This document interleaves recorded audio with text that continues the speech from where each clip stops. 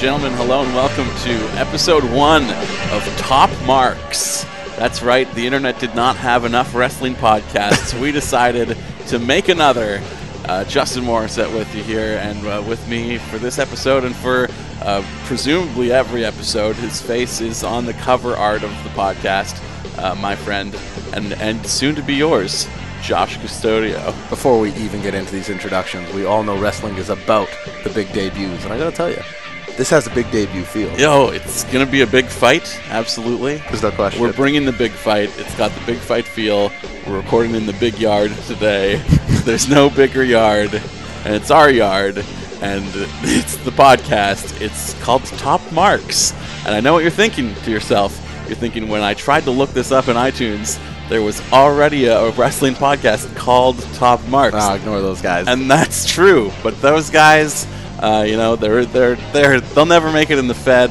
They're out there on the indies, and we're never gonna hear from them. They've made 2 episodes ever, and I think they gave up sometime last year. So, you know what? If they want to claim gimmick infringement, we are open to that, but I don't think they have a case to stand on, because we've probably already amassed more listeners than them, and we're not even a minute and a half deep.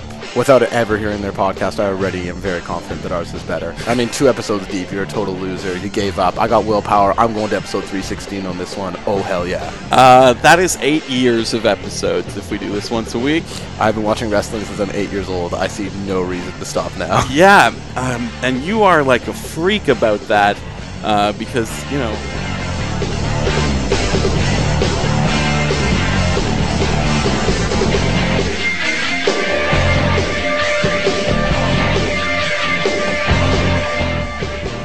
Ladies and gentlemen, hello and welcome to another edition of Just What the Internet Needed More Of. That's right, it's a wrestling podcast. It's another wrestling podcast. It is called Top Marks. It's another wrestling podcast called Top Marks. My name is Justin Morissette, and with me once again, as always, is, for the 100th time, he's cleaning up the messes of the masses, the janitor himself. Ladies and gentlemen, give it up for Josh, the boss, Custodio. Happy birthday to you, J-Mo. Happy birthday to me. Happy birthday to the hashtag Good Friends, and happy birthday because it is the 100th episode of Top Marks. That's right. It's Top Marks 100. Mama the 100th Top Marks episode. Episode number 100. The big 100, as they call it. Triple digits for the first time ever. They said it couldn't be done, and yet here we are doing it. Triple digits for the last time ever as well. From here on out, every time we record a new episode, I'm deleting an old episode. That's the facts. That's what we do here. That's how it's going down. That's what's happening on Top Marks. The truth is, folks, he's correct. It will always be triple digits, because, let's be honest, I don't think this is making it to episode 1,000. It took 2 years to get to 100. Yeah, I do think we'll still be friends. Oh, for sure. Yeah. But so I'm going to number all of them. How many years from now is episode 1,000? If 2 years is 100, I should be able to figure this out. So it's 20 years, I think. Yeah. So I'll be... 30. That'll be, I don't know. It'll be 49 for me. It'll be weird still watching wrestling at that age. I don't think, I know, right? Who would do that? Yeah, once I'm in my 20s, it might fall by the wayside. Folks, like Justin said, thanks for tuning in to my favorite wrestling podcast, Top Marks, where we break down the news and notes of the world of wrestling at large. It is weird, though, to have such a joyous occasion and not, like, throw a house party like we just did for WrestleMania, or like not do something like crazy special. The timing is weird because we, of course, just had our Whiskey Mania week where we, crank out the content. And so here, we sort of decided to pull back the curtain that we just wanted to do a very good distilled episode of Top Marks for number 100, a celebration of all things Top Marks. And thank you to the hashtag Good Friends for sending in so many nice messages today. Very sweet and heartwarming. Yeah, if anything, we tried to tease out the drama on the build to 100. Yeah. It was like the like Spider-Man cover where he's got his Spider-Man outfit in the garbage. Oh yeah, and it's like Spider-Man, no more. Yeah, I threw my Top Marks costume in a trash can in an alleyway, and I walked down the alley and then looked back at the costume, and someone drew it out. Of course, that's just how it works. Hashtag Good Friends No More was the tagline there. It was heartbreaking. We teased him. We teased teased the breakup, but that's never going to happen, folks. Hashtag good friends. All day, all night. All my proud. See, this is a problem with the Revival's theme song. You know, Yeah. I love the song. I really do, and I think it suits them. But do you not feel a little weird when it's like, all my Southern people who be ready to fight say yeah? Yeah. Well, you said it, but I mean, it's weird to do the callback. I guess, yeah, because I'm not a proud Southern person. No, and in fact, I don't want to line up with them either. that's what I Yeah. mean. It's like the proud Southern people who are ready to fight. I don't like you. Yeah, like Leonard Skinner. I loved their guitar licks when I was like in grade 9. Of course. But then when I'm 30 years old, which I was last year and am no longer, I don't know why I picked an age that I'm not anymore. I'm looking back on that being like, oh, a lot of Confederate flags with those guys.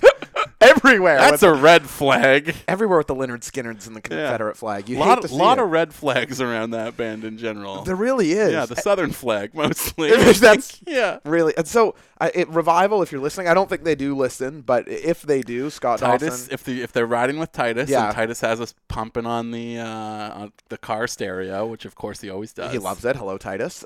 What could be some other things they could say instead of all my Southern people? Is there something? How about all my nice people? All my nice people. All my proud, friendly people. Yes. Well, maybe not. Again, with proud, you run into some trickiness. Yeah, I guess being proud boys is not a good look. 2019 is tricky, man. It's true. There's minds everywhere. How about? Okay, here. In this field that we find ourselves walking through. All my proud people who are accepting of everyone and kind to others, who are ready to stay pacifists. Say yeah! All my inclusive people who are ready to hug. Say yeah! Yeah! Yeah! Yeah! J-Mo, lots going on in the wrestling world this week. Yeah, it was an interesting little week there. WWE is in a weird spot right now where their own rules have never been less clear as it pertains to brand split. And this is almost a talking point of yours, where it's like, because I feel like last year you were right. They had moments of, not necessarily adhering to the brand split. You think of Cena, some others. Yeah, I don't really care too much though. Yeah. I've brought it up in the past just to be like, what's going on here or whatever as a talking point. To me, though, like, they broke the rules of the brand split immediately to do a Brock Lesnar versus Randy Orton feud. Right. And I thought that was great. Yeah. So, like, I can't really be like, well, you should play hard and firm with things. But this week, you're right. Like, things really have been pushed so far that what the heck is going on here? I would just listen, I don't mind the bleed between brands as much as some other people. I just want the rules explained is all. You think of Andrade going back to SmackDown this week and then others popping up on Raw. Just explain that there was a trade that happened. Bring out, here's the two GMs and they made this trade. And with Andrade, too, it's literally the easiest person to explain. Why is that? Because he beat Finn Balor in his Raw debut, who was the IC champion, and the IC champion then went to SmackDown. So the title that you just earned a shot at by pinning the champ is now on a different show. What are you going to do about that? If you're just any old wrestler, probably nothing. If you're a wrestler who has a business manager who's looking out for your best interests and trying to maneuver you as best as possible, she could probably orchestrate a move for you to go to SmackDown again and chase the title that you should rightfully have a chance at. Well, and especially specifically with Zelina, because like you say, she is like a business agent, like this sort of thing. It's like the only guy who should have a valid reason to still be able to make a move again after the swap. Like, I'm very happy he is back on SmackDown for whatever it's worth. I like too. Andrade and SmackDown. It feels like a good pairing. I'm very glad that Aleister Black is back on SmackDown as well. I think you'll remember that those were two guys that I was arguing the show should be built around once this is all shaken out, basically. Well, absolutely. But, like, maybe the reason that they didn't entirely lean into that, and I will say, I was watching that match, the rematch between Balor and Andrade, which was not as good as the first one, but also did not have as much time. Yeah, I didn't have the parameters to be as good. They really have one slot every week for like a long match on SmackDown, and this week it went to Charlotte and Bayley, and I don't think that's a bad move at all. No, I think like reintroducing Bayley as a important player, separate from Sasha in the, not that Charlotte, I guess Charlotte's in the main event picture, you could say, not in the title hunt, but a big name, right? But Bayley felt like a big deal at the end of that, even though she lost, and like I saw a bunch of people who were very upset that she did not win that. Not me. Yeah, how can you be? I don't know if you're just saying that because you don't like Bayley. Is that what you're saying? Yes, but also you have She's a baby face on the chase. Not only that, it's like, do you want to squander so much Charlotte? She's put in such a performance this year. Didn't get the shine out of the triple threat at Mania. True. And it's like, you want her to come out of that to losing to Bayley? Like, I mean, Charlotte might, you could make an argument Charlotte was the best performer on the mic. Better than Becky Lynch in the lead up to Mania. That might be true. And then Ronda goes away and Charlotte is just left losing to Bayley. That feels like worse booking to me. But also, like, we're going to take one of those belts off of Becky Lynch. Becky 2 belts? Yeah. Will she become Becky 1 belt? Yes, she will. Probably, like, potentially as soon as Money in the Bank. Yeah. That she's going to work 2 matches on that show, and Charlotte will get the better of her when she's exhausted after Lacey. That's right. I personally would rather go a different route. What would you do? Because I think that is what's going to happen when you said that. I think she should successfully defend in both matches and then lose to whoever's cashing in. But the problem with that is you did a women's cash-in night of last year. I think I'm much like so many things in WWE. I want the pause on the same night cash in for now. It's never going to feel better than Dean, where you complete the Shield cycle so well at the top of a pay-per-view. Let it lay for a little bit. It's like cashing in at Mania with Seth. It's like, all right, that's the time we did that for now. I don't know. I'm not crazy about the same night cash in, especially when you think of how much, especially some heels, the mileage they can get out of carrying that briefcase. Now, not everyone can do it. Yeah. But the night of does feel, it's a good, moment, but it seems like you get a lot more mileage out of it. Yeah, I do feel like the right move is to have Becky lose one of her titles on a cash in after she's had 2 matches in a row. Yeah. Like that. I like that. And maybe you don't do that night of. You can hold that for Backlash in June, maybe. Sure. But like, regardless, either way, I don't think we're gonna get that far, unfortunately, because I do think Charlotte's gonna take the SmackDown belt back. That's what I think too. At Money in the Bank, and if that's what's going to happen, you can't be upset that Bayley didn't win the match, because Bayley is a babyface. Yep. She is a beloved babyface, and she felt important on SmackDown this First week. time in a while. Exactly. And she just had titles, keep in mind. Yeah. Like, tell me she didn't feel more important on Tuesday than she did with those tag belts. Because being a solo star is more impressive than being in a tag team. It always is going to. A truth, but a sad truth in a way.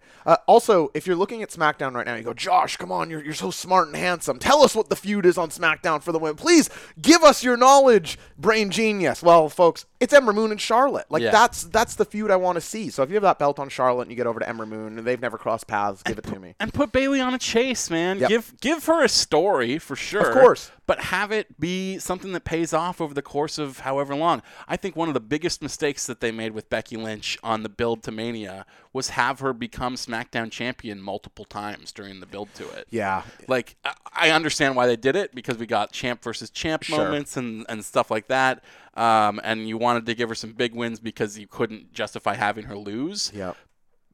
But, like, we're waiting for the big one. So don't give me small little moments along the way. I want a huge victory to feel like a big deal. And, in fact, they fucked it up when they gave Bayley the title in the first place, right? Like, they broke Charlotte's streak at Fastlane with a match that no one remembers or cares about. Didn't Nia's streak end that night, too? It's like, but Sasha ended Nia's streak the same night. And you could have done both those things at WrestleMania, and it would have felt like a big deal. And they didn't. So don't tell me that it's bad that Bayley lost and isn't going to be champion 2 weeks from now. That's not the story that works for Bayley, ever. No. It's never going to. And it's not going to be. Yeah. Until the inevitable Bayley heel turn, which everyone's dying for. Well, might happen. You never know. Oh, God. But we were talking about Andrade moving back. And they as I was thinking this, I'm like, he's got a fucking manager. Just say that he swapped back, that she arranged it. As I was saying, why aren't they giving this explanation? Graves kind of said that. He said something like, I wouldn't be surprised if Zelina is responsible for this, given she's always making moves or whatever. But they never explicitly said that was why. Did he call out the IC title at all?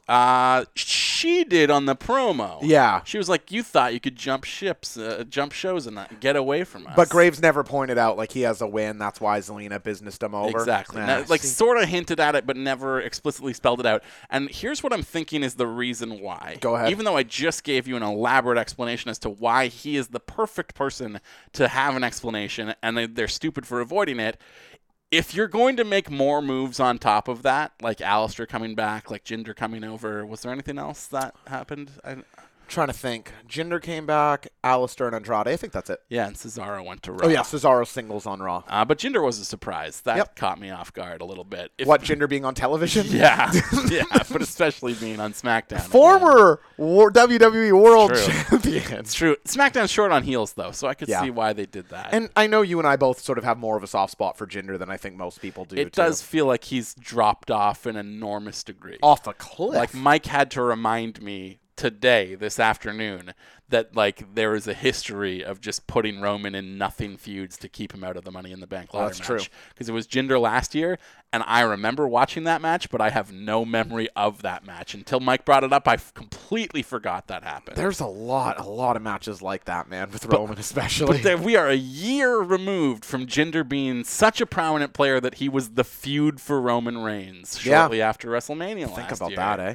And that feels impossible. It truly right feels now. impossible.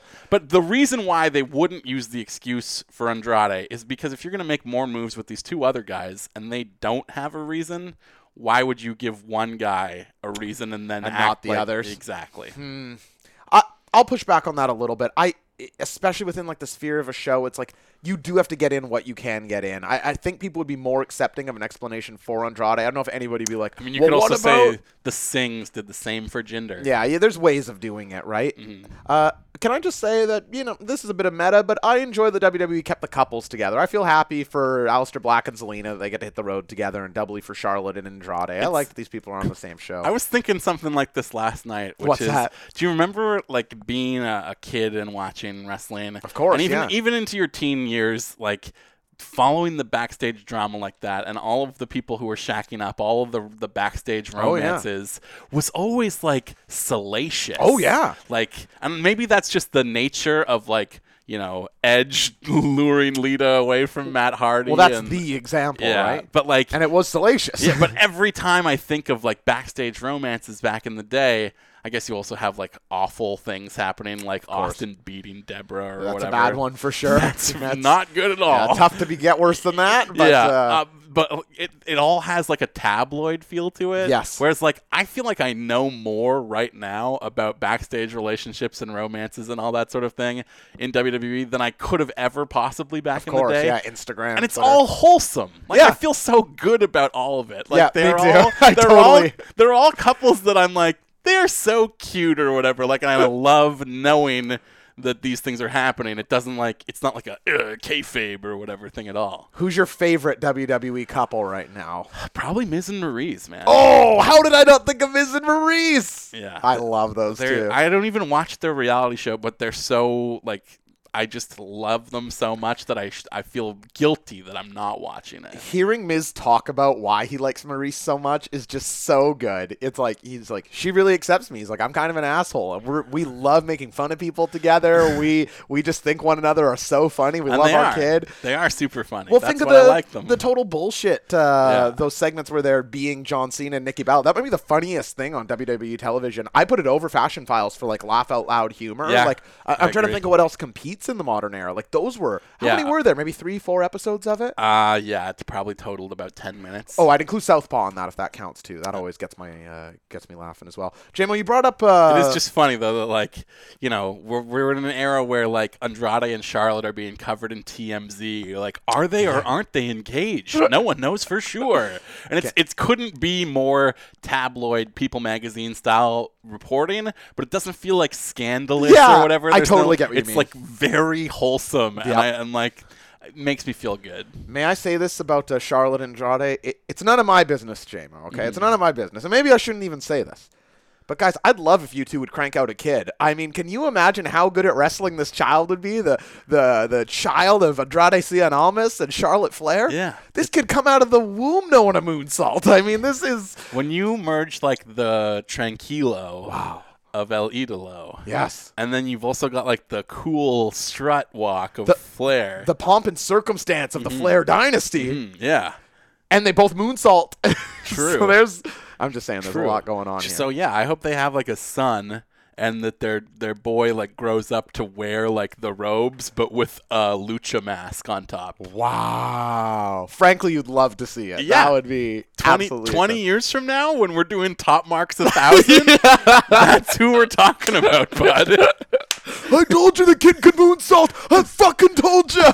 Just kidding. I would never remember something from 20 years ago. I don't remember anything from last week. I know. J-Mo, you brought up the big dog. The big dog Roman Reigns, who I think we got to say a couple things about Roman Reigns this week. One, people are back to booing Roman Reigns. It's very weird, yeah. I really thought that, like, bark with the big dog could be a thing. I thought so, too. Like, when he did his return from cancer promo and everyone's barking with him, yeah.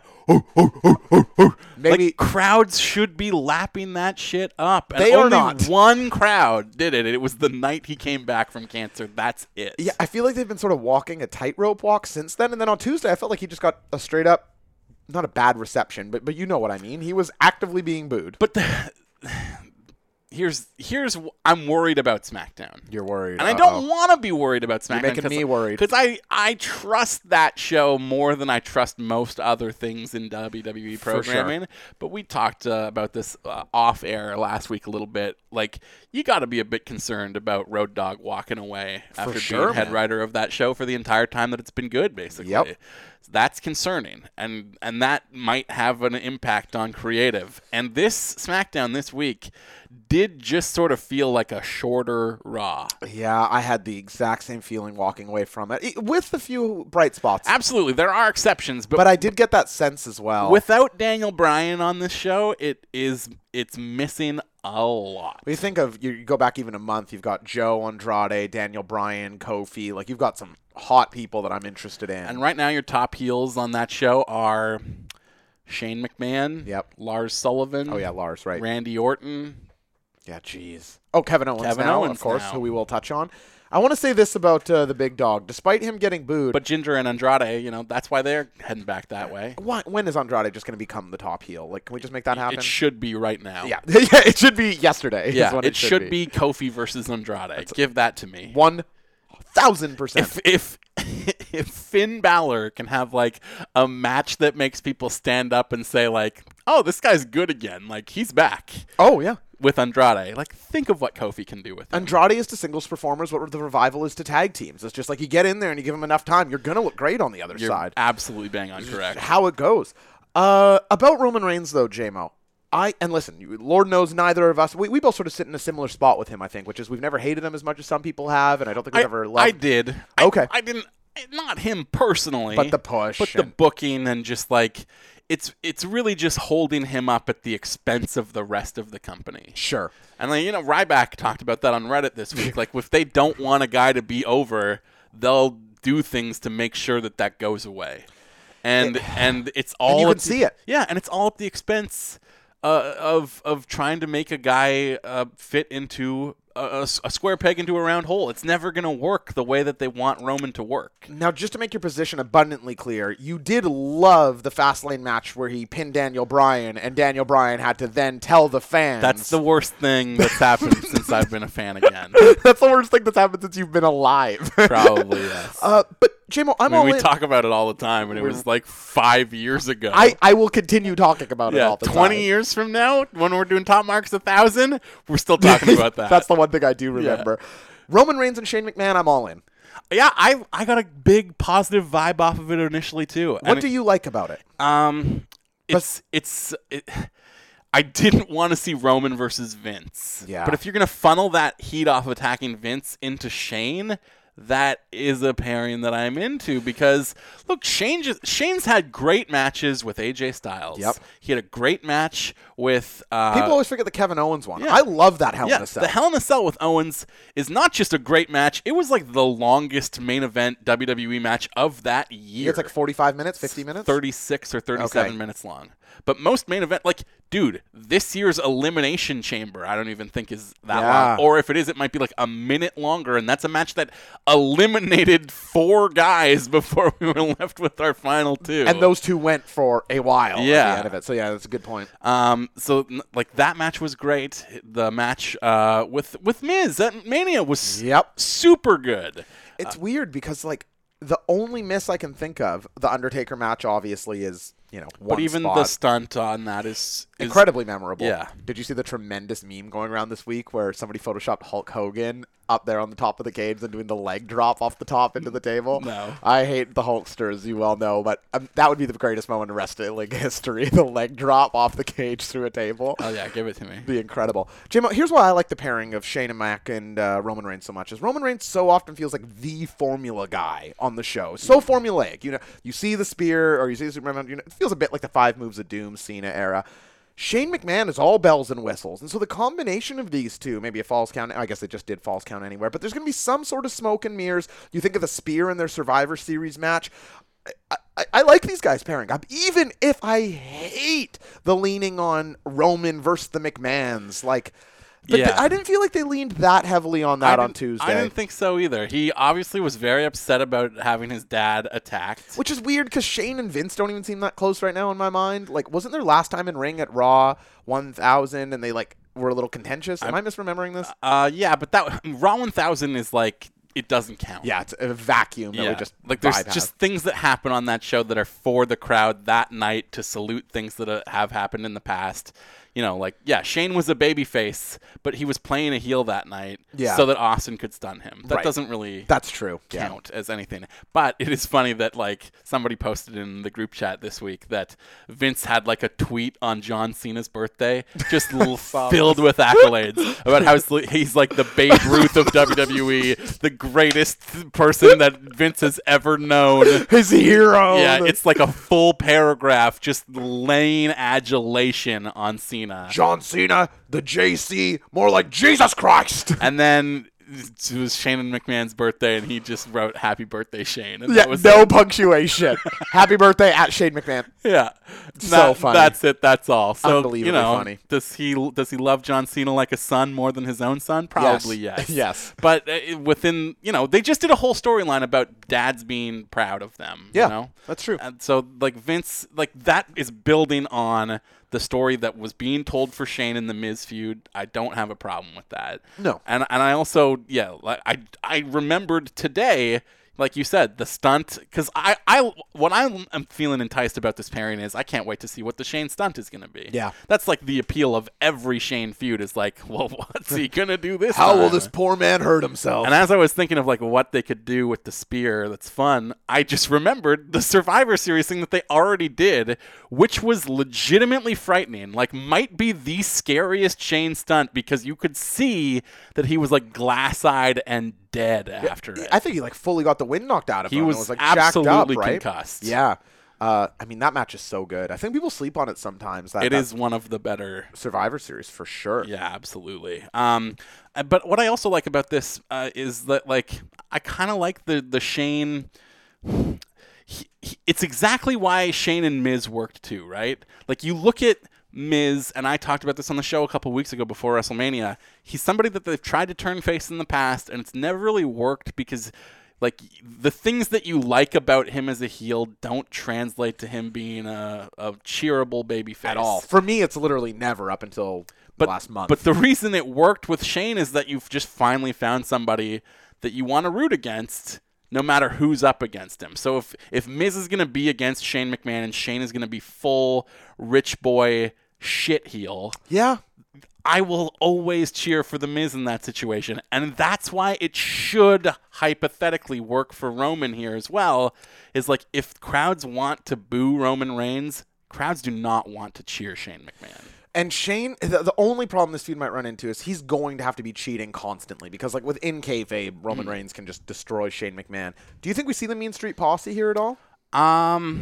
I could see them adding some sort of people flanking Shane. I don't see the Posse themselves coming back because, I think we've done that not that long ago. Yeah, or maybe they were just in the crowd at, Pete Gas was in the crowd. No, I think you're right. Weren't they on TV for something? I'm not sure. I can't fucking remember. Regardless, they're building a new. There will be a heel stable. Yes, you can see it happening right now. The way that Shane was palling around with Elias on SmackDown. Yep, and that was maybe my favorite thing about I was SmackDown. Just about to say, and I don't know what it is about those two guys. I think it's you were joking earlier about is Shane going to put a band together or whatever. Yeah. Like, no, but the idea of like a rich party boy who wants to pal around with a musician, Yes. that's a very real thing. It's a natural story for sure, man. I would like to see Shane maybe elevate a couple of the heels on the show against Roman. You know, Elias maybe, but doesn't especially need it. Like some lower end guys. Why not? Just if you're going to have Roman beat up some people, I'm all in. Yeah, so like we're probably going to get that as a singles match, Shane versus Roman, maybe even at the Tacoma Dome. Backlash, June 2019. Yeah, rumored to be in Tacoma. Will you be going if... I've never been to a WWE pay-per-view, And and I've never had one this close to me as I've been a fan again. we got to go. We got to go. I mean, even if we just drive down and back, I mean, there's ways we'll get there. Yeah, absolutely. You got to love it. Jim, I want to jump over to the Red Brand for a minute if I can because... Sure, we do have more things to talk about on SmackDown. Oh, let's finish it out then. What am I missing? Kevin Owens' heel turn. We Oh, touched of on it a course. little bit earlier. The but- New Day is no longer... Yeah, and I gotta say, man, I am disappointed. Yep. I tweeted it from the Top Marks account I agree. yesterday. Like, it feels like we got rushed into this because the natural extension of the Daniel Bryan program cannot happen as he is... Maybe deeply injured? Yeah, I was having this conversation with Mike yesterday, and it's like the longer it goes without anyone knowing anything, the worse it more you're looks. just inclined to assume the worst Yeah. because this is exactly what happened before he retired, you know? Oh my gosh, that's right. Oh, it'd Like, be he so just got depressing. injured again, and he was out, and then he vanished for a long time. No one would say anything, and then he came back and announced his retirement. Man alive. I mean, again, if obviously his health is number one and what we care about most, and if he is fully retiring now, which I'm not saying he is or isn't, but gosh, what a way to go out. I mean, what a year. That heel run is his definitive stuff. For me, it is.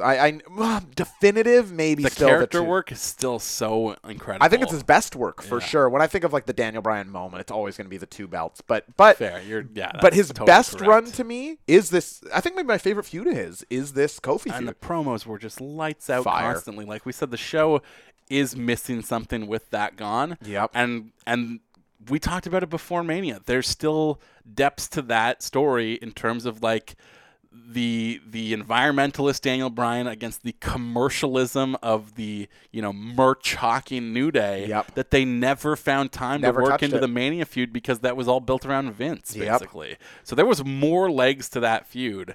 But if Bryan's just not here, then we got to do something else, and Yep. unfortunately that means pulling the trigger on turning Owens heel, and it's exactly for the reasons that we touched on earlier too. SmackDown just did not have a huge array of heels to choose from. You kind of needed to make one, unfortunately, and it sucks because Kevin Owens as a babyface was working. It was working well enough that it deserved a legitimate shot. Yeah, well, I feel like it never really got going. Yeah. Like I never feel like they got into second gear with the Kevin Owens He babyface never turn. even got a single program as a babyface. Yeah, he got the show, and then he was part of the New Day, and then he turned. yeah, That's it. but it was working. Like Oh, who's been more vocal about wanting a Kevin Owens babyface run? Like everyone showed a clear inclination to wanting to love this man. Yeah, And they because we still- all do love this man. And they still pulled the trigger on the turn regardless. Breaks my heart, man. Now, listen, this is all to say, Kevin Owens, of course, will be a great heel at the top of SmackDown.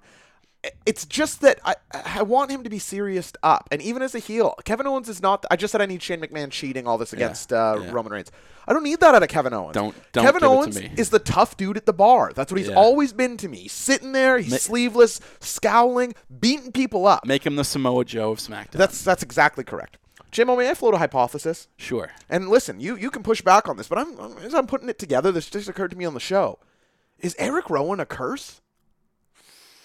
You get injured if you're Because he's never the guy who's injured. He was for a little bit. Was he? Yeah, he was the injured one initially when Bludgeon Brothers went away. Okay. And then And Harper then it was also Harper? got injured. Harper paired with Bryan, Bray. I'm starting to think, is Eric Rowan hurting people thinking that it's just going to get him a push? Big booty back kick. Yeah, maybe. Just floating it out there. He calls it the rear view. He sure does. J-Mo, what about the Red Brand? What about AJ? We got to talk more about Kevin Owens for a second. What do you I have to think. say? What do you got to say? Because Lay it out there. that you could see the reason to do it immediately. Of course. That little punch him up brawl that he had with Kofi at the end of the show Yep. was more engrossing than any single moment in the match that Kofi had with Shinsuke Nakamura That's for sure beforehand. true. For sure Like true. just them exchanging punches and kicks that went into the corner. Not a single move. Nope. No moves. Not one. Just brawling.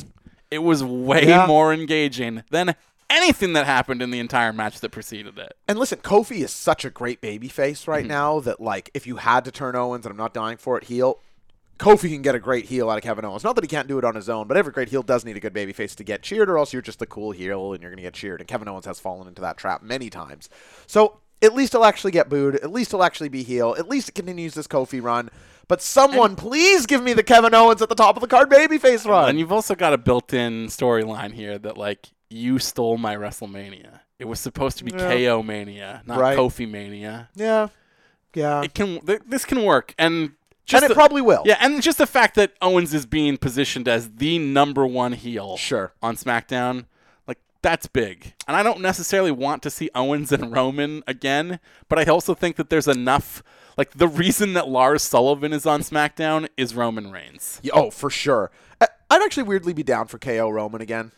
Yeah, like another 3 months of it? No, not 3 months. But I'm not down for 3 months of any feud, though, except for the absolute high end. That's fair. But I don't know. I thought, like, those guys were okay at the time. I think 3-month feuds made more sense when it was, like, when they weren't combining the brands on all pay-per-views again. Well, it's tough because everything just becomes a rubber match, and it's like it's not that. The whole thing becomes a 2 out of 3 falls match. It's like, okay, he gets the one, he gets the other, and now the feud starts. It's a little bit tricky. J-Mo, I've been teasing jumping over to the red man. You keep wanting to hop over to Raw. But I'm not doing it. No? I'm not doing it. What? We got to talk about one man who is not under the WWE system. Who's that? We've got to talk about the greatest wrestler of all time. We need to talk about the return of CM Punk. Yes, we do. Let's break up some of this WWE news because it came out this week. CM Punk has been under a mask for the last 5 years, popping up at, I think Colt Cabana said 5 to 6 different indie dates. Under a mask, hits since the GTS. 2015. Since 2015. So I guess 1 a year-ish. Yeah. This is incredible to me.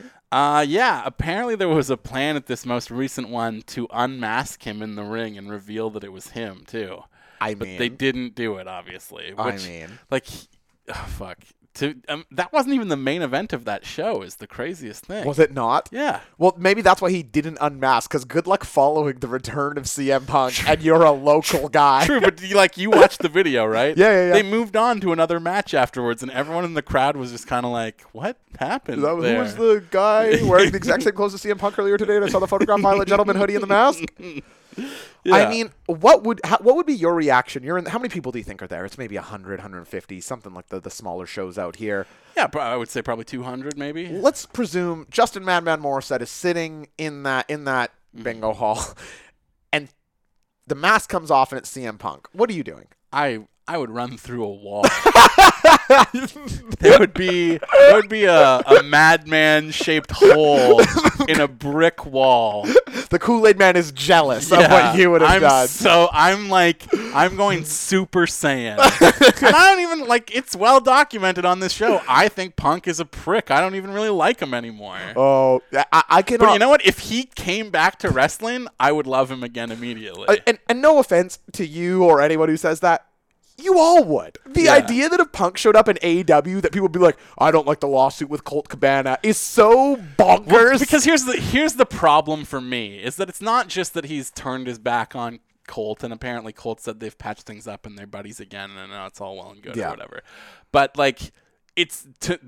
it's indicative of how far he's gone to turn his back on wrestling entirely. For sure. That, there's no friendships he has left other than his wife. Right. He's burned every wrestling bridge. That's how far his disdain goes. That's true. But you're right. Your point stands. That's, to me, that's the main problem there. It's not like I'm offended on Colt Cabana's behalf or whatever. It's just you are so blinded by your irrational dislike of the industry that made you that you're going to throw out everything that you ever earned from that.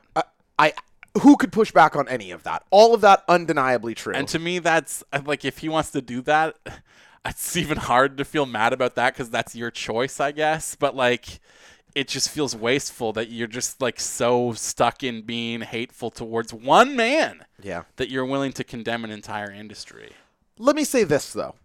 I agree with all of that, and especially that it is attacking wrestling at its core, and a guy, like you say, it made him. Hey, 100 episodes of Top Marks. I got to plant my flag and be the defender of pro wrestling on this one and be like, Punk, you respect it. Will allow me to play heel and plant the flag on Pro CM Punk, as I say, if you were to look at most of these wrestlers' lives and follow them and their views and how they acted and how they treated people, I bet you if you had a micro documentary about each of these guys, CM Punk would end up in your top 25 favorite people. That's probably true. I bet that would be the fucking case. And we have so many shared interests. It is. He loves hockey. Loves comics. He loves Marvel comics. He writes fucking Marvel comics. And spoiler alert for those of you who remember, everyone you like in WWE right now would not fucking be there without CM Punk. Yeah, but like the point that I've always made is that like, if he's turned his back on Colt Cabana, imagine how he feels about you. Well, listen, I've said long time that CM Punk would hate me, but that's because I love drinking and smoking and having fun.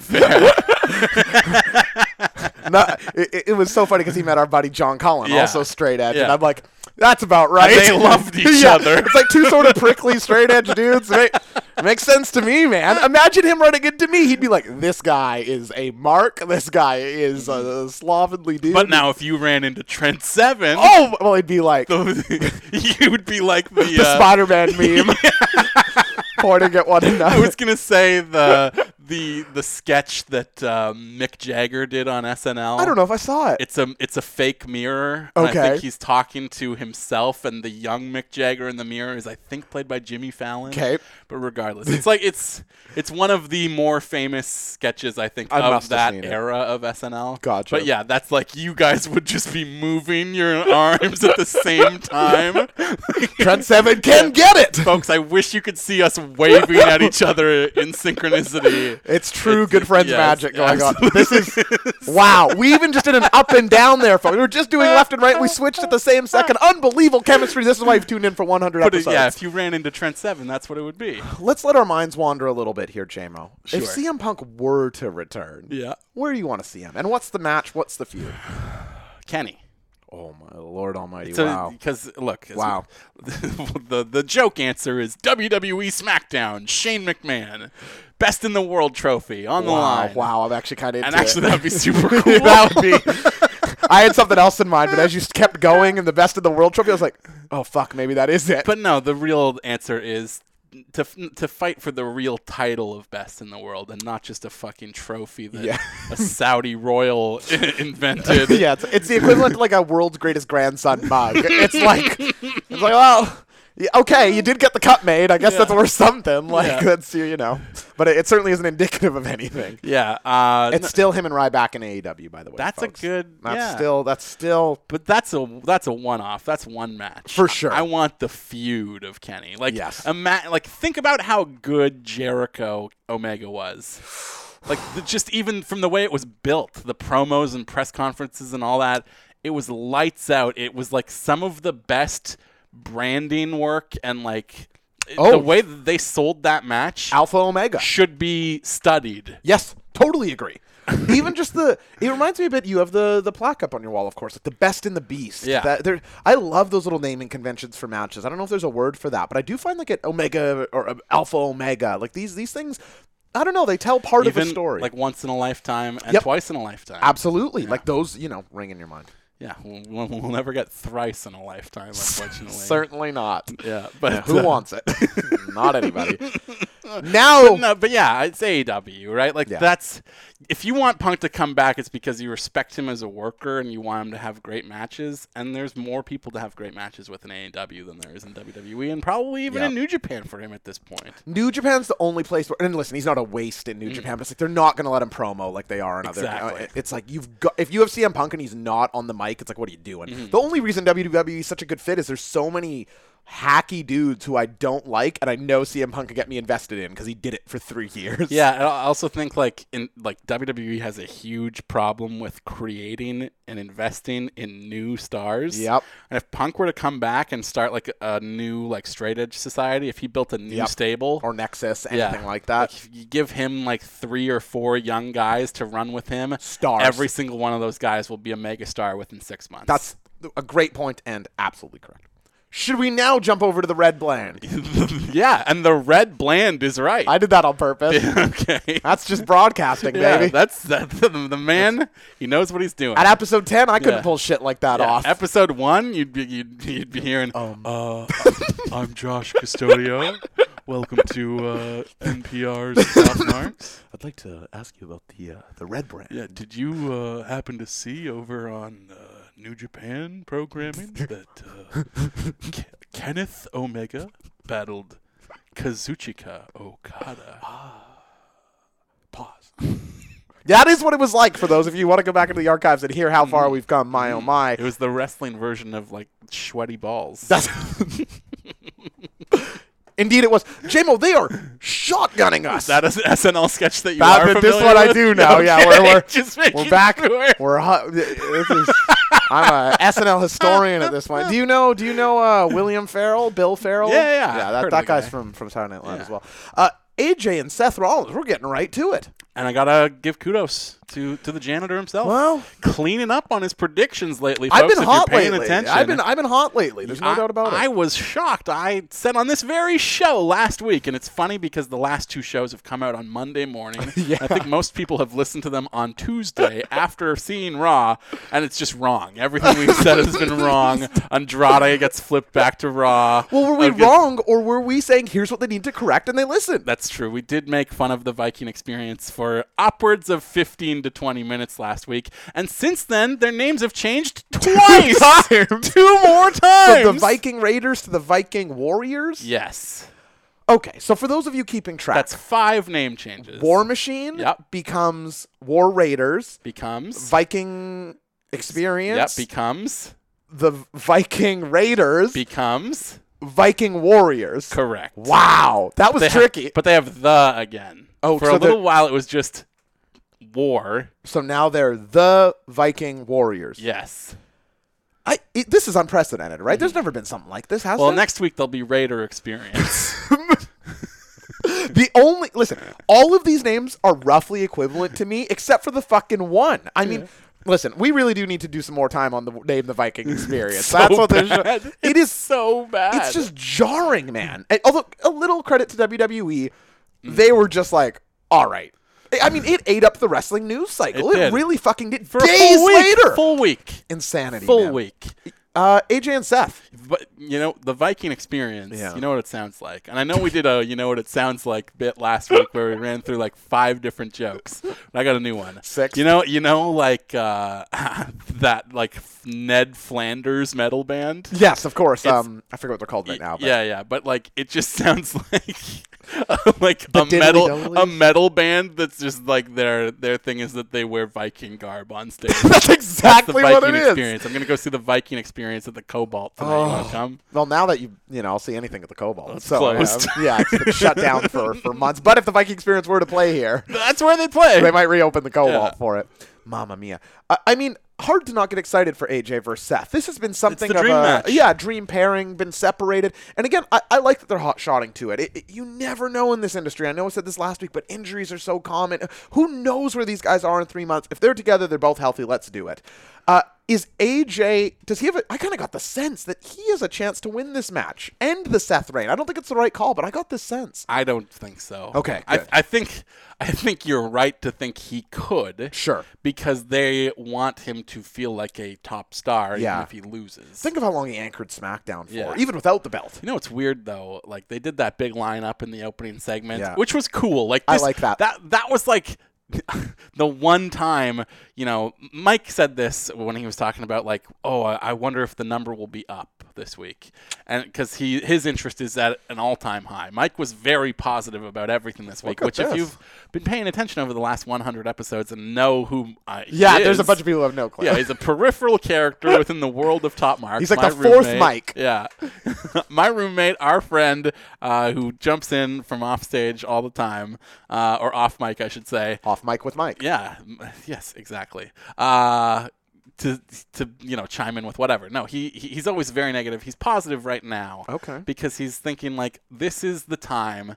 We've talked about over the last couple of weeks how TV sucked 2 weeks in a row. Yep. Raw and SmackDown after Mania, I wouldn't go so far as to say sucked, but confused. they weren't at the level that they have been in the past, and we Rudderless. all ascribe that to, the changes are coming next week. That's when all the big surprises will be. And what I then- actually think it was is that they did that class of call-ups already. They Yep. did it 2 months ago. The War Machine, So EC3. so none of them were surprises, right? Or I mean Heavy Machinery. Yeah, sorry. none of those were surprises because they've all been here for a while. And even on top of that, like Alistair and Ricochet, if those guys debuted on the Raw after Mania, Holy cow. would have been huge. But they had a match on WrestleMania, and we don't even remember that happened. I'm imagining that Aleister Black entrance as a solo at the Raw after Mania, and I feel like he would feel different right now. Were that the case? Absolutely. I just still can't understand bringing these guys up as a tag team. But that was a letdown, and then the shakeup was a letdown, which led me to believe, the TV is just a mess. What am I watching right now? I Sure. got no reason to feel invested.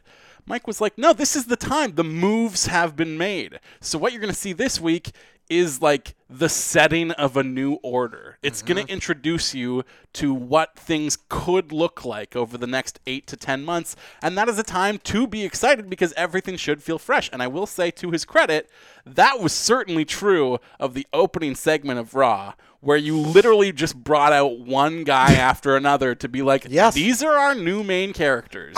It reminded me of Old Fighting Federation in Japan, Pride FC. Whenever they'd have their tournaments, at the start of the night, before anyone had fought, they would just bring out all of the entrants onto the stage and give them an entrance and their name on the Titantron. It's like, here's who you will see tonight, and now we're going to go forth and do it. I love that as a piece of presentation. You think of a new person tuning in. It's like, okay, so main characters is a great way of saying it. Here's our spotlight. I really like that. I'm glad you called attention to it. I will say, though, AJ in that ring with those guys, he feels small. He feels extremely small. He feels small next to Seth Rollins. Dude, the Shield is... People sleep on how big the Shield is in general. Dean is a bigger dude than you think. Maybe not Roman, but certainly Dean and Seth are bigger dudes than you think they are.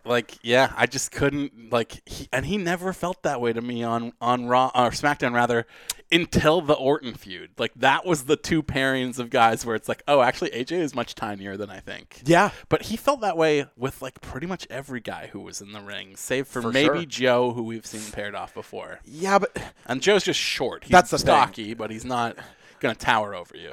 Joe has a Taz thing, for lack of a better analogy, where it's the toughness comes through regardless of the size. So he never thinks of a small... when you think Samoa Joe, you don't think small guy. How tall is Samoa he's Joe? like a rhinoceros. That's exactly right. Or Rhino, in this case, also shares that. How tall do you think Samoa Joe is in real life, not built? He might be... 5'9", Yeah, maybe? I bet you I'm taller than Samoa Yeah, Joe. I definitely think You I am. definitely are, yeah. So, something to think about. Is there anything else on Raw, J-Mo, before I get into a little NWA? Yeah. What else? We What am I... got to talk about Bray Wyatt. Bob. Oh my God, the Firefly Funhouse! And I've heard a lot of people be very down on this. Go home. Yeah. Go home. Thank you. You know what? You know why we're friends? Tell me why. Well, we've done 100 episodes of this thing. Yeah, It would be impossible for us not to be friends. That's absolutely true. Well, I guess it would be possible for us to start as friends and then slowly come to hate each other over the course of doing the show. That would never happen to any podcast. That's ridiculous. Do not. No, there's Impossible. maybe in a 3-person podcast, but never. never a 2-person.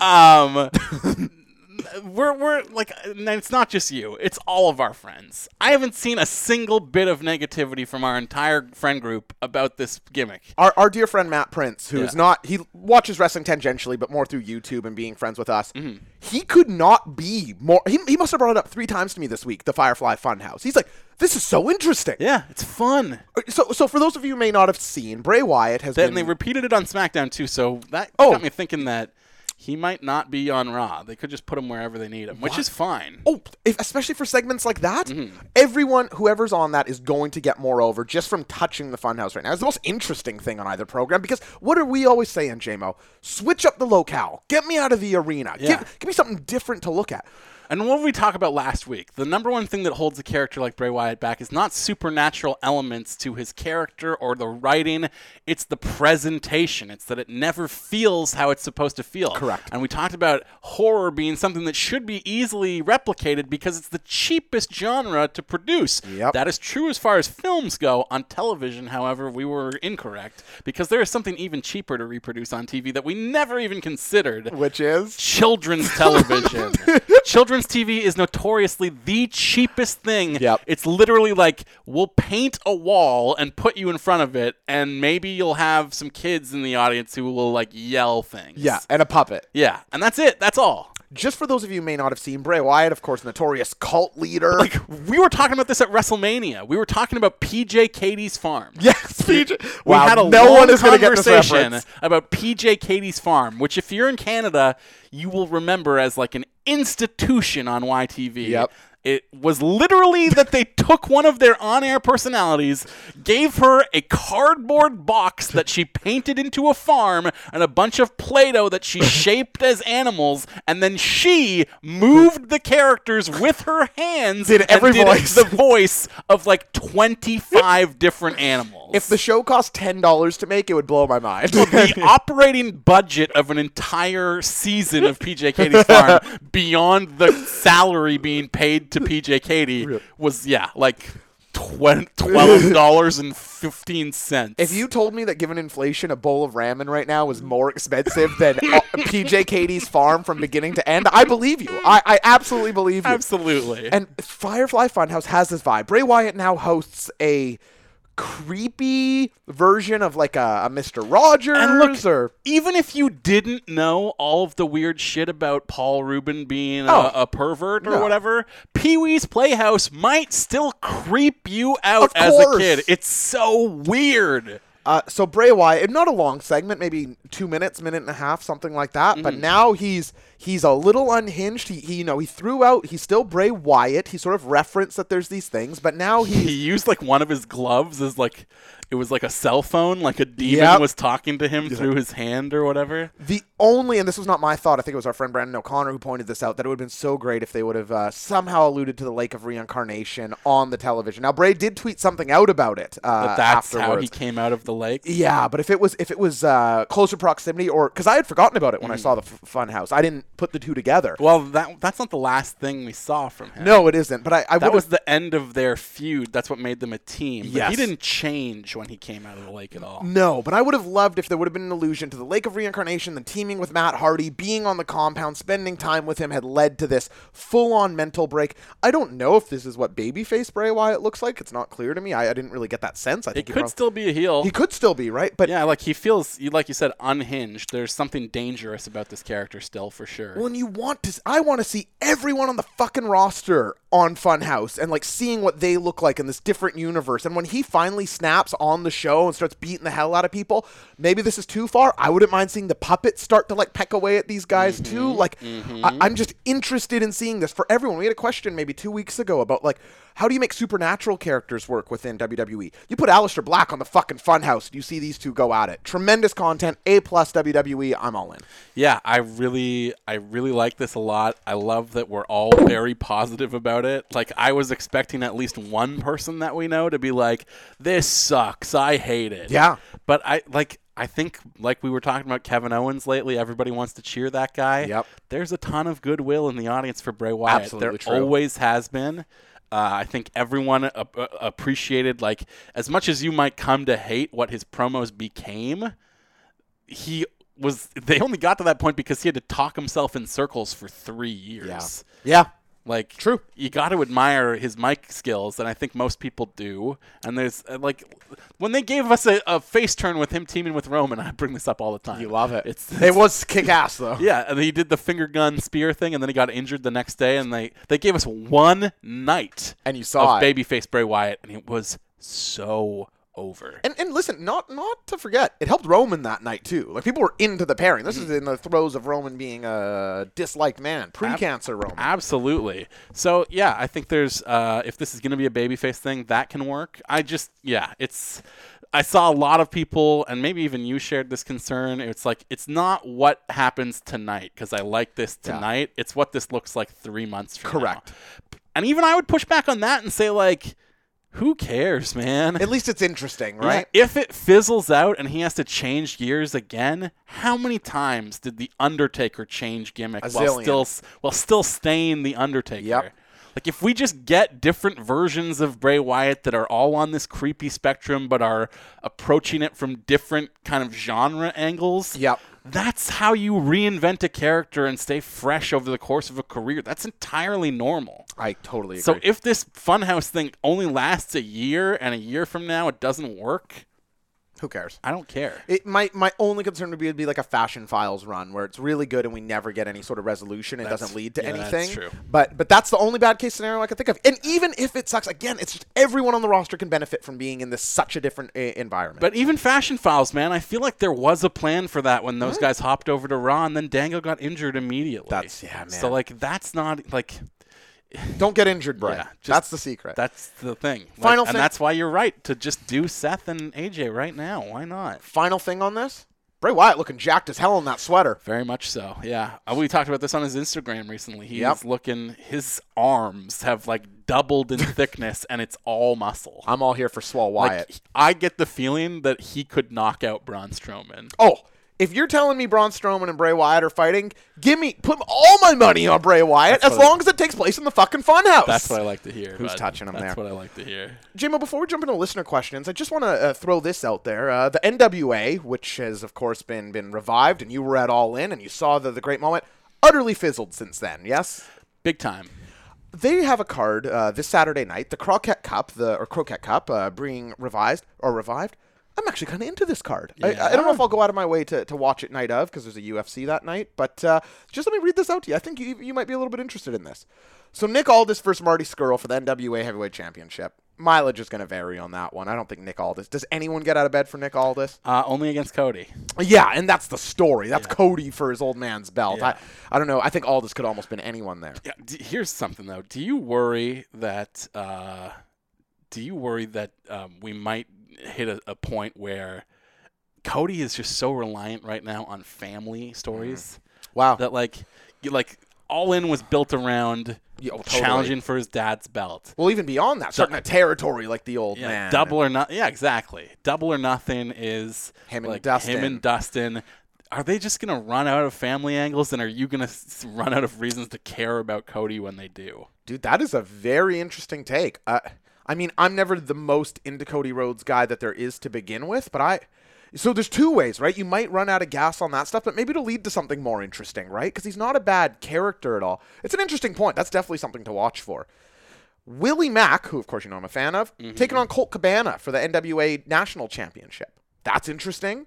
And then the actual tournament. A ton of tag teams in here. Villain Enterprises taking on Satoshi Kojima and Yuji Nagata. You might see Yuji Nagata taking on Ricky Morton of the Rock and Roll Express as the Briscoes are taking on the Rock and Roll Express. Flip Gordon and Bandito are taking on Guerrero Maya Jr. and Stuka Jr., who I'm not aware of. There's just some things on this card that it's better than any ROH card that I've seen recently. At least I'm more interested to see how it plays out. So just want to give a little shout out of that on the show this Saturday night if you're looking for some wrestling. Hell yeah. And I want to say one more thing about Goldust. Please. Of course. We have to talk about Goldust leaving. People were saying like, oh, that tweet that he sent out that was like, I'm not leaving WWE. I'm sick of you smart marks. We're like, well, that aged poorly or whatever. Extremely bad. Like, no, that aged wonderfully. Yeah, he I agree protected a secret to give us a genuine surprise. How often are you surprised by anything that happens in wrestling lately? Sometimes we just agree so much. This was my exact reaction when people were like, well, what he's calling all these people smart. It's like, folks, what do you think this business is? Yeah. It's lying to people so that you can surprise them. That's literally what working someone is. And I believed him when he was like, of course. This is all rumors. I don't like people speculating about my job and blah, blah, blah. Yeah, which is fair, to be honest. I believed him, and I got worked, and I'm not mad about it. I love it. Cody versus Dustin, does it do a lot for you? Yes, and it's funny, like, reading his goodbye letter to WWE. Yeah, and the little clip. Yeah, which was great. It's so weird that, like, I feel like I have so much goodwill towards both Dusty and Cody, even though Dusty's like way before my time. Of course. But if you love NXT, you have that exactly. tie. Yeah. Like, and you know, it's because I feel like I know who they are, and I think that they're honorable men. Right. I have a sense of who they are as people, and I think that they're good people. That's worth a lot, man. I don't have that for Dustin. Like, why is that? Because nobody knows who he is, right? Like, Cody is working this very earnest gimmick right now where he's...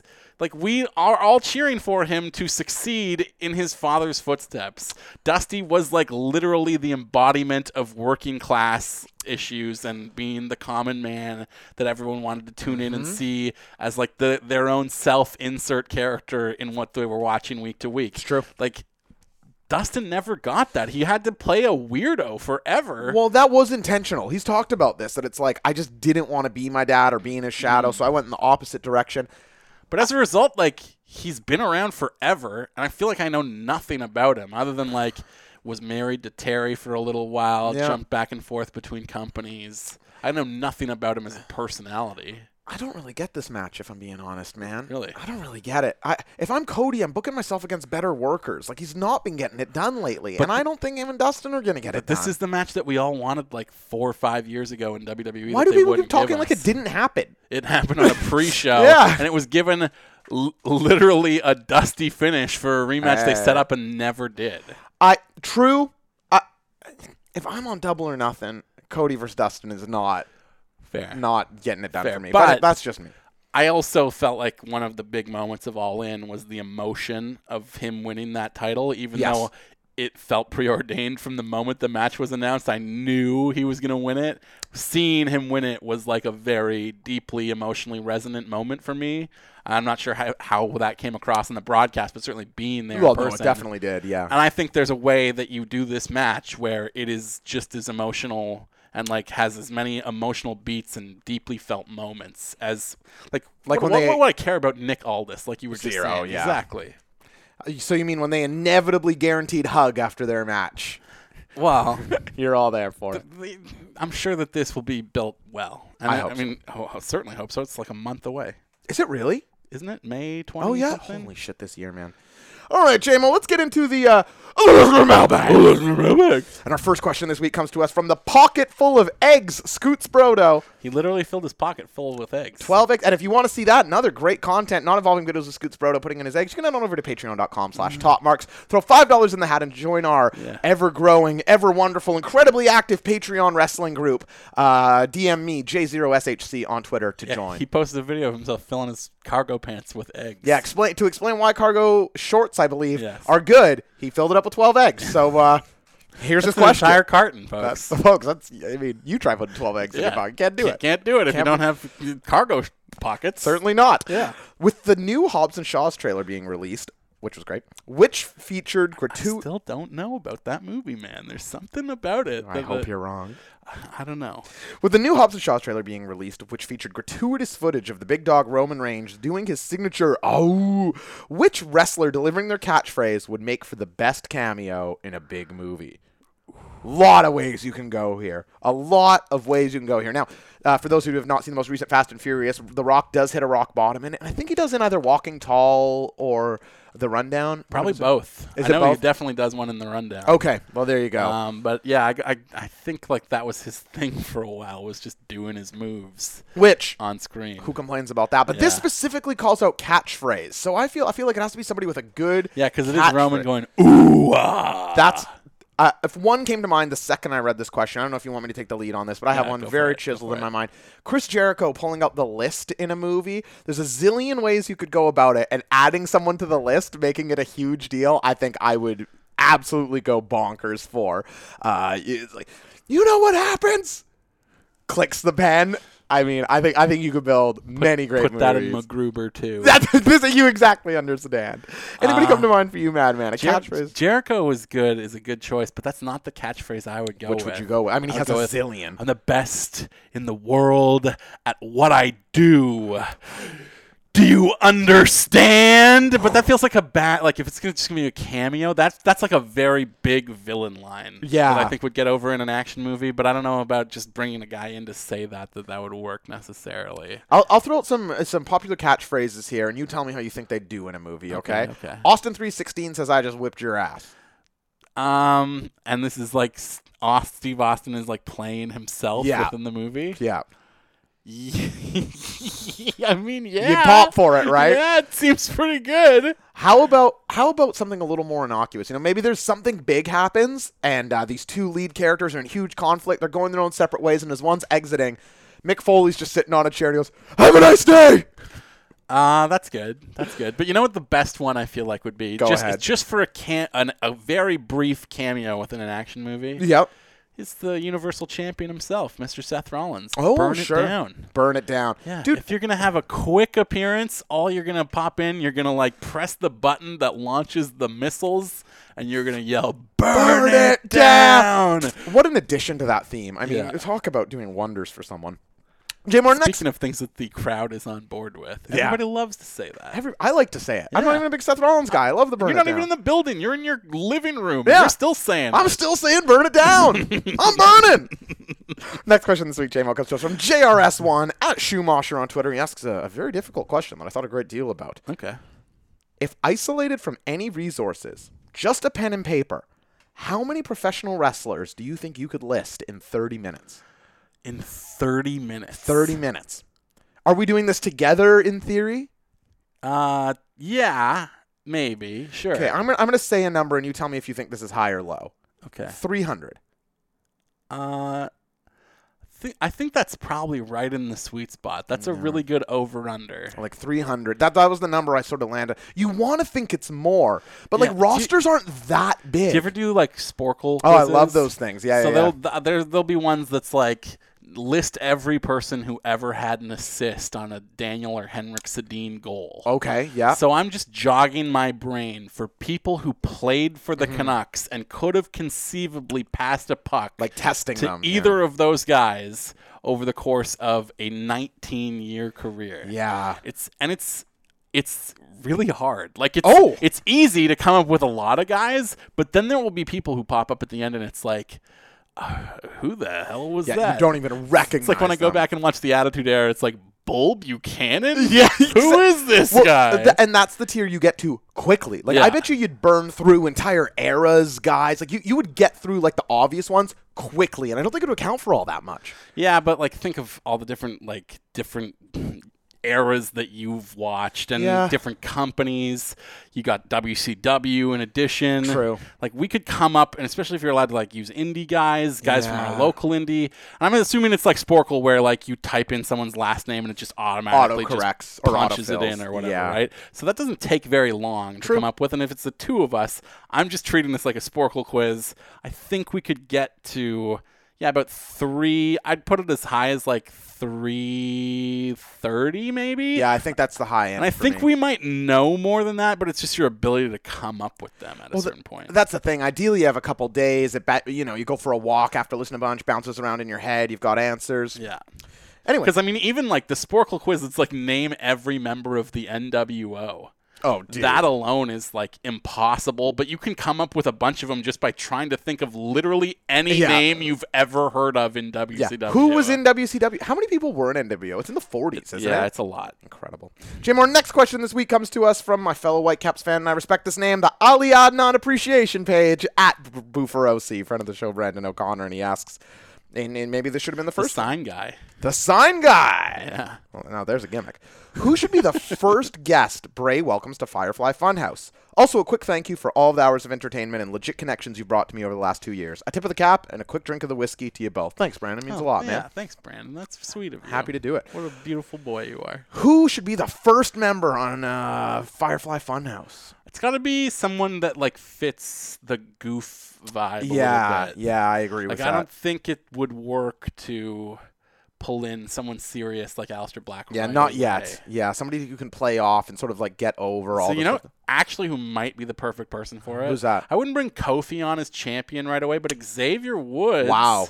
That's interesting. And he has the like has a- scared of him has a history. history with Bray Wyatt. Fuck, that's a good answer. It matches the cartoonishness. Yep. I think there's a lot of things that tonally match up there. That's who I'm going with. I absolutely love that answer. Within the realm of realism, that might be the best answer. If I can just have my druthers have it anyway, I think John Cena would be really interesting to see in there. Just That guy who's like worked a bunch of Nickelodeon shows at this point. Yeah, no, I like that. now too. he's in like the alternate universe. I think he hosted like the Kids' Choice Awards. Yeah. So, And wasn't there like a rumor that they were going to reboot Blue's Clues with John Cena? Holy as the fuck, host I of it? forgot about that. Yes, they were. So that's like absolutely up his alley. Great choice for the kid. You love to see it. You love to see it. Next question this week, JMO, comes to us from former guest, the third Mark, Ryan at Shaptop, the great Ryan Shap. And he asks, well, there's a few things he asks. What's the last thing you remember watching coherently during Whiskey Mania 2? Definitely John Cena interrupting Elias.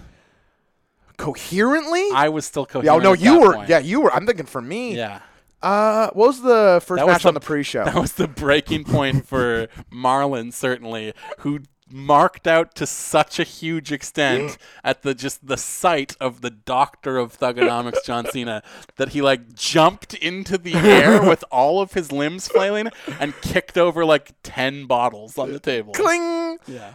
I think for me, the women's battle royal. Next question is No, I bet for you it would probably be like maybe the women's tag. yeah, that's about what I would think. What was right after that? Yeah, something in that sphere, I think. Right after that was Kofi Daniel Bryan. Oh, I think it's Kofi Daniel Bryan, maybe. I don't know. You were pretty messed up when I came back. That's a shoot. A couple other things from him. Is there? Oh, here we go. Is there a bad episode of Top Marks? Yeah. There's definitely episodes where we get to the end and we're like, I didn't really feel that one. Yeah, low energy. But when I listen back to them, they're not bad. There's worse episodes for sure. I mean, yeah, I think probably the first episode is a bad episode of Top Marks. I don't know what I'm doing. Yeah. So, like, there's definitely bad episodes of Top Marks. I can't think of, like, one in particular besides, like you say, where at the end we're just kind of like, This show is so reliant on, like, our back and forth and us vibing that if, like, we're ever rushed sometimes, I feel like, it's like, fuck, we never quite settled into it. So that'd be a version of it. And also there's just been, there's definitely episodes where I feel like we're in the zone for the entire time. Yeah. Like this episode that you're listening to right now. Let's say that, everyone. And then there's episodes where we'll stop the recording at the end of it and go outside or whatever for some fresh air and be like, I don't know, like I think I'm tired. Yeah. The energy just wasn't right. It's not even that what we're talking about is bad. It's that like the spark of like what people really like about the show isn't there that week. Well, let's pull back the curtain. It's episode 100. We can talk about the doing stuff. J-Mo and I work extremely opposite schedules. So sometimes we gotta meet in the middle. Yeah, it's like we often record at like 3 in the afternoon. Yeah, and it's like, and this is not true, but like it's like he's waking up or I'm just out of a nap or like so sometimes there's like scheduling. Oh, dude, during last summer when I was working the morning show, you were waking me up every single day when we came over to record this thing. So things like that sometimes can, you never want to. It's so bizarre because before I did a podcast, you think, oh, of course, this will be the biggest priority ever because I love doing it and I do love fucking doing this show. Absolutely, me too. But there are weeks where it's like, we both work multiple jobs and there are weeks where it's like you're trying to upkeep your jobs, your personal relationships.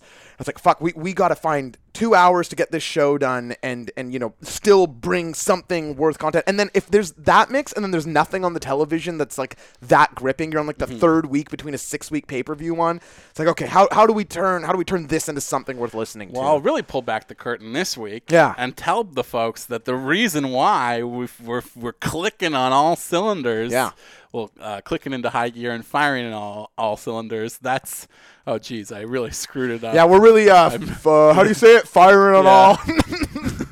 I sailed into the ditch on that one, which I think is also not the correct. Yeah, that's a good My saying. metaphors are, I've ruined the show, Josh. It's coming apart at the seams. No, you and I hung out and just chatted for like an hour and a half before we even hit record on this, which sometimes it's like you come over, we record like within 5 minutes. We're in like a time crunch where I got to go to work, and I do have to go to work in the next like 20 minutes. So let's move on. Get to the next question. There you go. Our next question this week comes from Joel21 at _JoeHal_21, and he asks, would you like to see NXT becoming the third brand? And what's going to happen to 205 Live?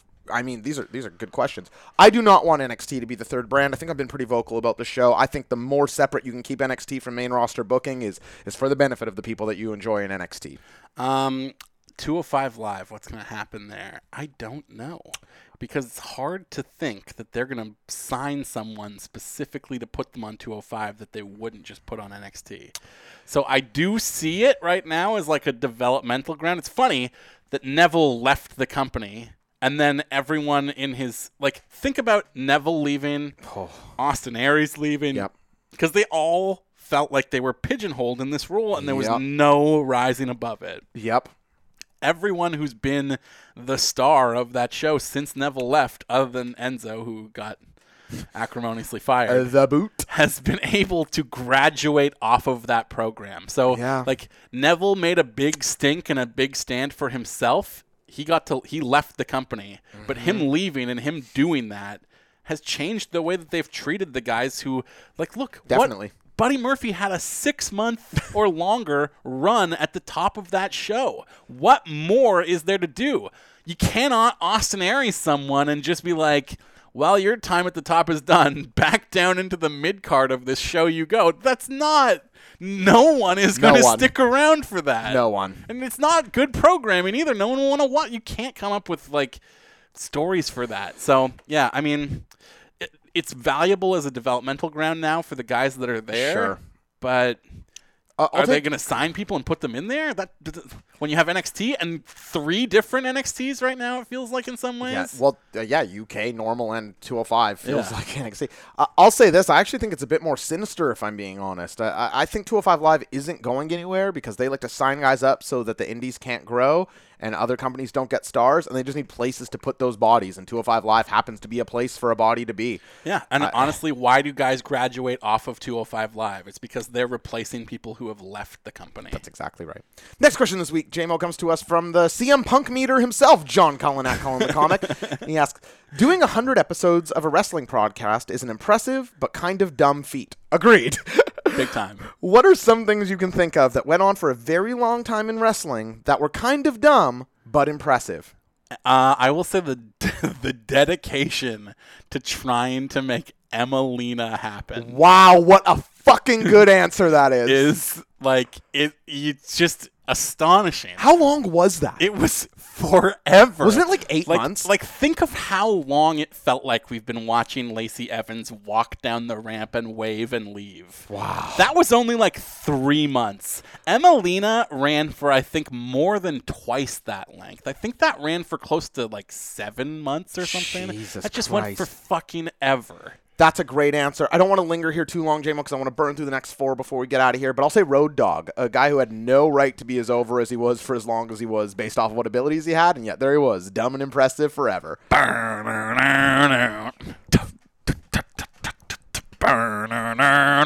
You know why he stayed? Tell me. Didn't you feel something just from hearing me sing did. that song? I absolutely did. Because just hearing it, that's the thing that themes are missing nowadays. It's like, Yes. you don't get excited to hear anyone's music. Absolutely correct.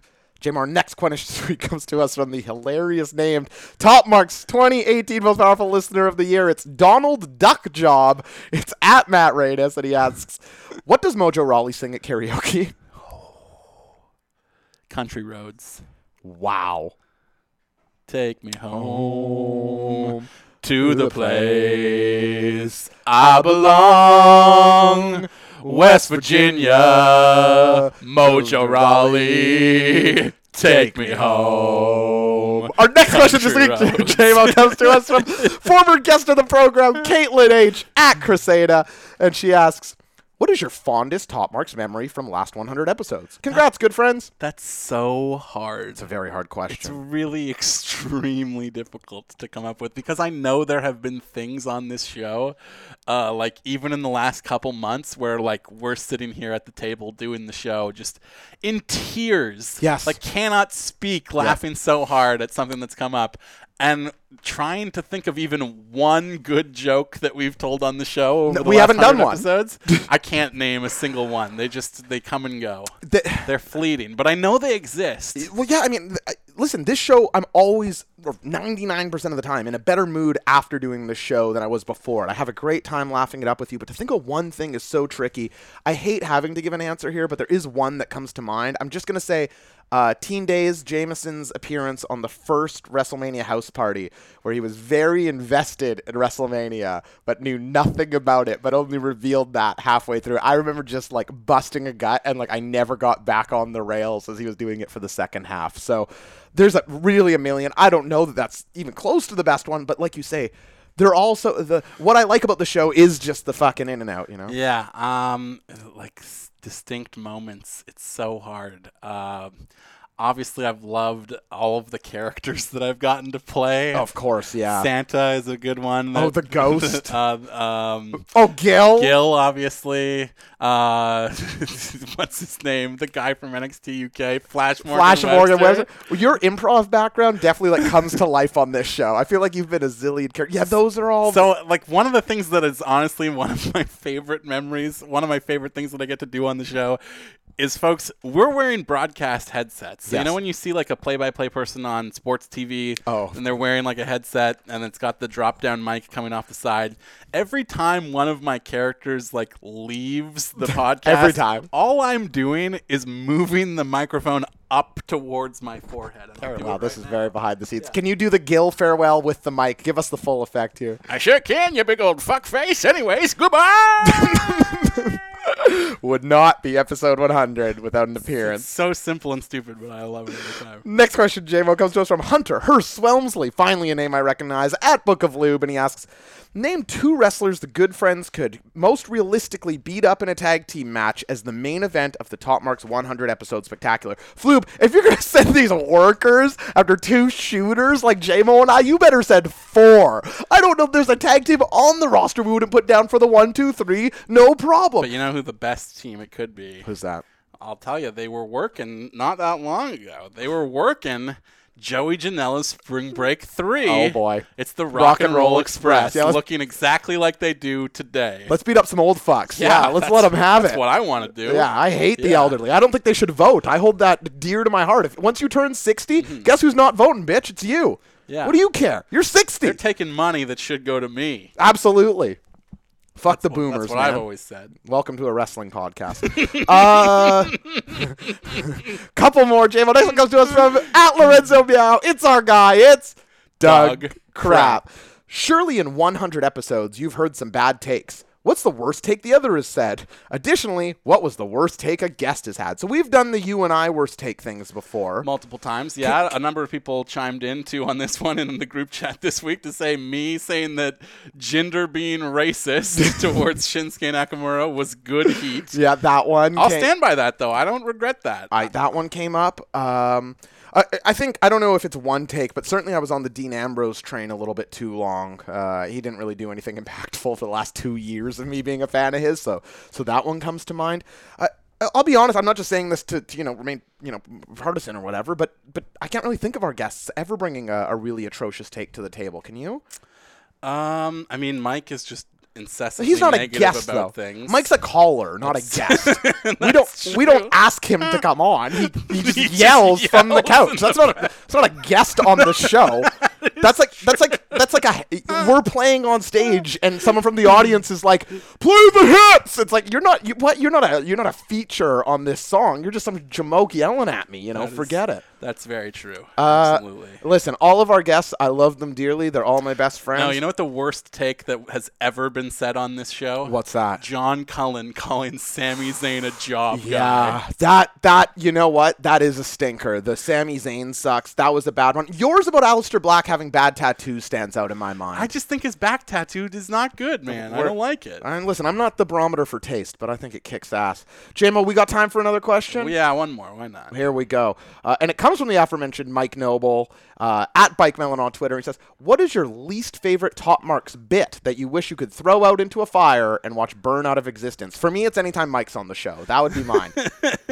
That's the bit. When I'm mid-sentence and he doesn't understand how little we can hear him with headphones. That's like, you just hear...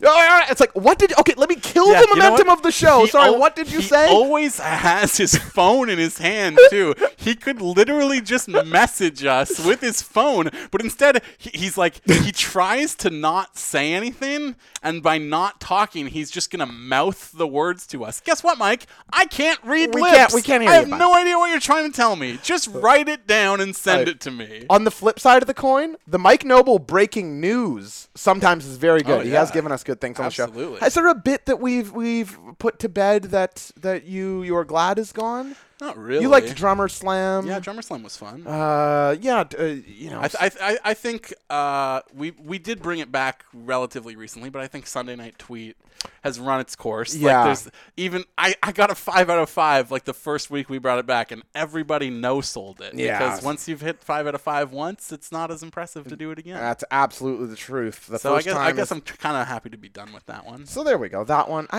Well, maybe the Curryman sign-off, as we put that to bed last week. And, no more Curryman sign-off. Curryman is in the dumpster.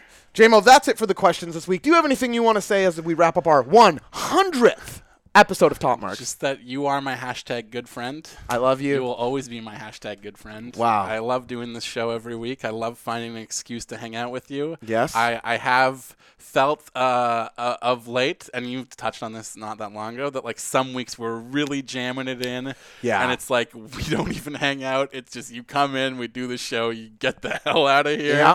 Well, that's how we prefer it. It's just But like, you know, there are times when I got other friends that I go like a month without seeing. And Of it's course. just because schedules don't line up always. Dude, you know? I don't see the band guys outside of the band all that often. Like, it's just when you have a scheduled, how often do you schedule hangouts with your roommate, right? Like, if you have a standing hang, that's sometimes the way it goes. Yeah. Only 7 days in a week, too. True. So I like that we make time every week. I always enjoy doing it. Yeah. I like that there's people who like it so much they want to pay us to keep doing it. Yeah, that's Isn't incredible. that the greatest feeling in the That, world? that's the real thank you to me. It blows my mind that anybody listens to me doing a podcast. Like, I still don't know what I'm doing 100 later. And so But you know what, bud? You do know what you're doing, because here's the thing. Here's what I have really enjoyed about, like, because I've had to go through this process myself as a broadcaster through school, and then kind of unlearning things I was taught in school as I worked, and then reteaching myself things that I did poorly as I taught myself. Sure. Or, you know, like the thing that everyone wants, the thing that everyone is searching for, the number one thing that turns people off is inauthentic like material. Like, you're very put on the mic. Exactly. And there are tons of people who are like that. I know who you're thinking of. But like you have become comfortable, and maybe it's just that we're friends. Yeah, I think and you that's feel like largely you're you. talking to me like we're off the air now. But like I feel like the you that's on the show is the you in real life. And that's what everything should strive to be. Like, So I skipped all the learning how to do it correctly and went Yeah. just to being the kid Josh C on air. yeah, you are yourself, and that's all anyone can be, and that's all anyone is looking for. Everyone wants something that's authentic, and if you can offer that, then you're doing a good job, and that's what I try to do in everything that I do. I appreciate that a great deal. You're definitely a sincere man. If you are hearing this right now, you're the real heroes. It means the world to us. Braver Than the Troops. Listen to By 150 hours of this. I mean, Lord Almighty, truly, truly braver than the troops. Thank you so much. The community under this show is easily my favorite thing, not on the internet, but it really does mean the world to me. Thank you so much. 100 down, 100 to go. If you ask me, 1900 to go, baby. I don't, 2000? Well, yeah, I'm not living that 40 long. years from now, when the earth is just a smoking cinder, nothing is left but the internet and wrestling, and you and I still talking about it. And everyone is still here to listen to it. If you want to continue listening, if you want to support it, please share this episode. We'd love to pick up some listeners on episode 100. If you want to support us financially, patreon.com/topmarks. Throw a couple dollars in the hat. And until next week, Justin, pepperoni sticks! Say yeah! We gonna talk about movies at all? Oh, do we still do banter? I don't know, do we? The new intro. We don't do the wah wah wah. We don't say. This new intro really threw me for a loop. Well, we talked about movies for like an hour before we started recording today. Instead of talking about movies we've seen, why don't we just say, because everyone listening to this is going to go see Endgame. Yeah. I'm seeing Endgame tomorrow. You're seeing it in 2 days. Yeah, Friday. Next time we talk, we'll have both seen it. We might do an Endgame bonus episode. We We did do it for Infinity last War. year. Yeah, that's definitely true. I'd be interested in doing that. So, maybe look forward to that on the Patreon feed. In the meantime, I will say I saw 3 movies this week. Yeah. They are Hellboy, Shazam, and The Grizzlies. One of these things is not Yes. like the other. The Grizzlies was the best of the bunch, though. That's why it's different. It was a genuinely emotionally moving, like very incredible Like, I was in tears for like half of that movie. It's Holy smokes. great. I really recommend it. It's a Canadian film about a lacrosse school team. Oh yeah, I heard about this. I saw the trailer. In Nunavut. Yeah, I gotta watch this. Yeah, it's basically about a white savior school teacher who introduces lacrosse to a community that is suffering basically like a suicide epidemic among its young people. Yeah. I found it to be like incredibly moving. I plan on seeing it. Last time I recommended a Canadian movie, it was in and out of theaters in a week, so I really hope people go out and see this because it deserves an audience. I'd like to say briefly, if you're a true banterhead and you're still listening, we struggled to think of good moments from the show. Tweet at us at TopMarksProd. I would love to hear what moments you guys have enjoyed. What do you think is the funniest thing that's ever happened on this show? I don't even remember the jokes we made.